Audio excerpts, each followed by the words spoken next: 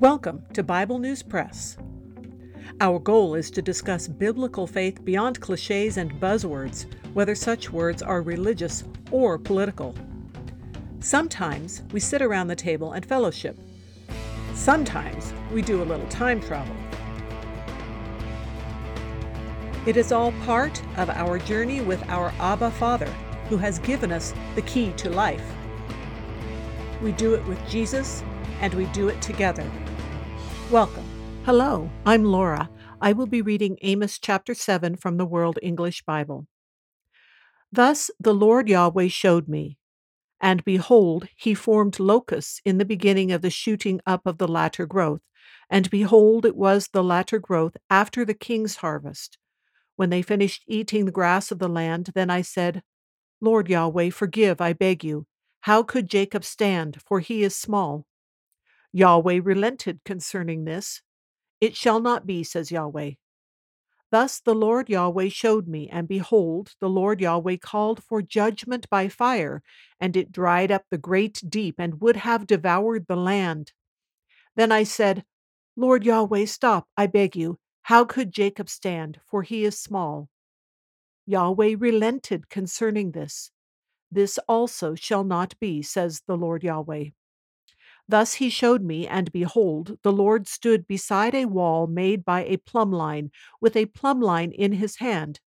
Yahweh said to me, Amos, what do you see? I said, A plumb line. Then the Lord said, Behold, I will set a plumb line in the middle of my people Israel. I will not again pass by them any more. The high places of Isaac will be desolate. The sanctuaries of Israel will be laid waste, and I will rise against the house of Jeroboam with the sword. Then Amaziah the priest of Bethel sent to Jeroboam king of Israel, saying, Amos has conspired against you in the middle of the house of Israel. The land is not able to bear all his words. For Amos says, Jeroboam will die by the sword, and Israel shall surely be led away captive out of his land. Amaziah also said to Amos, You seer, go, flee away into the land of Judah, and there eat bread, and prophesy there. But don't prophesy again any more at Bethel, for it is the king's sanctuary, and it is a royal house. Then Amos answered Amaziah, I was no prophet, neither was I a prophet's son, but I was a herdsman and a farmer of sycamore figs. And Yahweh took me from following the flock, and Yahweh said to me, Go, prophesy to my people Israel. Now therefore listen to Yahweh's word. You say, Don't prophesy against Israel, and don't preach against the house of Isaac. Therefore Yahweh says, Your wife shall be a prostitute in the city, and your sons and your daughters shall fall by the sword, and your land shall be divided by line. And you yourself shall die in a land that is unclean, and Israel shall surely be led away captive out of his land. That is the end of chapter 7. First, I wanted to say that I realized after recording Amos 6 that I had referenced verse 1 in the New King James Version without mentioning it.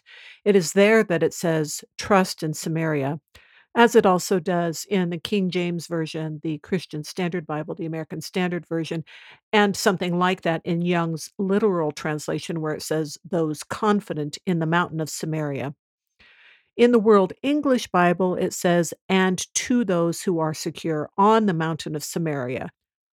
Also, the references to the brook of Arabah in the links that I referenced are uncertain enough about exactly where that is that this could include the northern and the southern kingdoms. And from what we've read just in Amos so far, it has been made clear that they're all in trouble, both the northern and the southern kingdom, and you can particularly see Amos 5:25, where it talks about the whole house of Israel being in the wilderness and then being judged.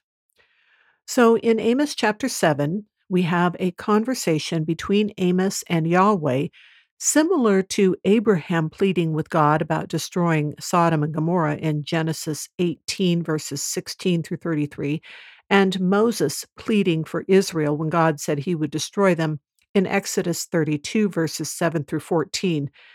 In all cases, judgment was asked to be moderated by the prayers of another, and with Abraham, with Sodom and Gomorrah, God was saying, if this much is, if this much, but then nothing fit Abraham's request because Sodom and Gomorrah were so depraved, so they got destroyed.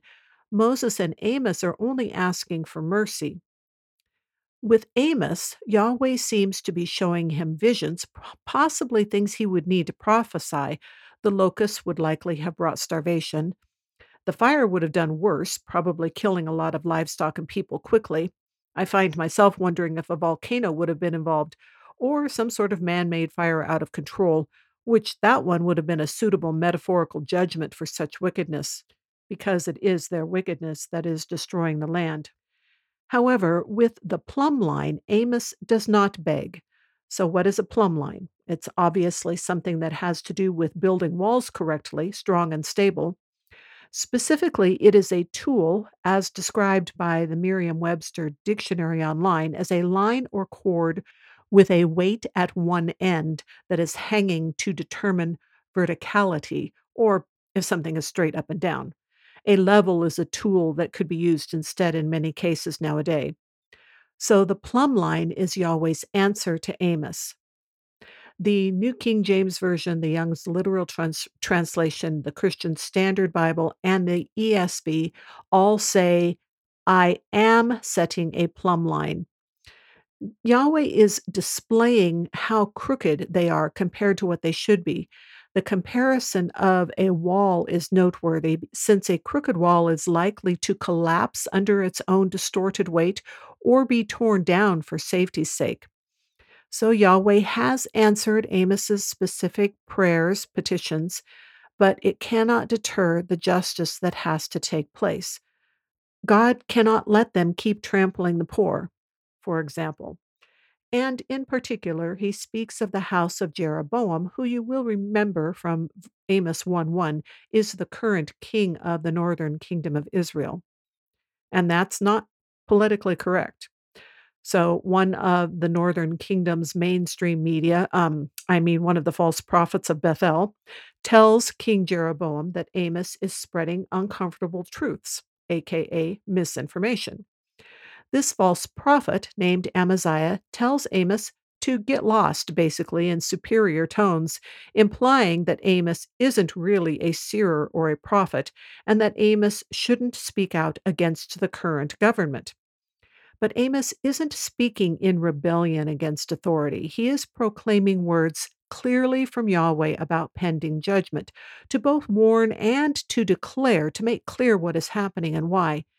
And so he tells Amaziah straight up that God sent him from the unlikely position of being a shepherd to prophesy, which he then does directly about Amaziah, who, because he has tried to silence the word of the Lord, gets the kind of special treatment and revelation that no one wants. His family will be killed and humiliated horrifically. His land that he owns will be divided, apparently to others, because he will die in an unclean land, probably meaning a foreign land of pagan gods. There will be the captivity that Amaziah is trying to deny while supporting the corrupt regime. That's all for today. Thanks for listening. That is the Bible News Press segment for today, but not the end of our journey.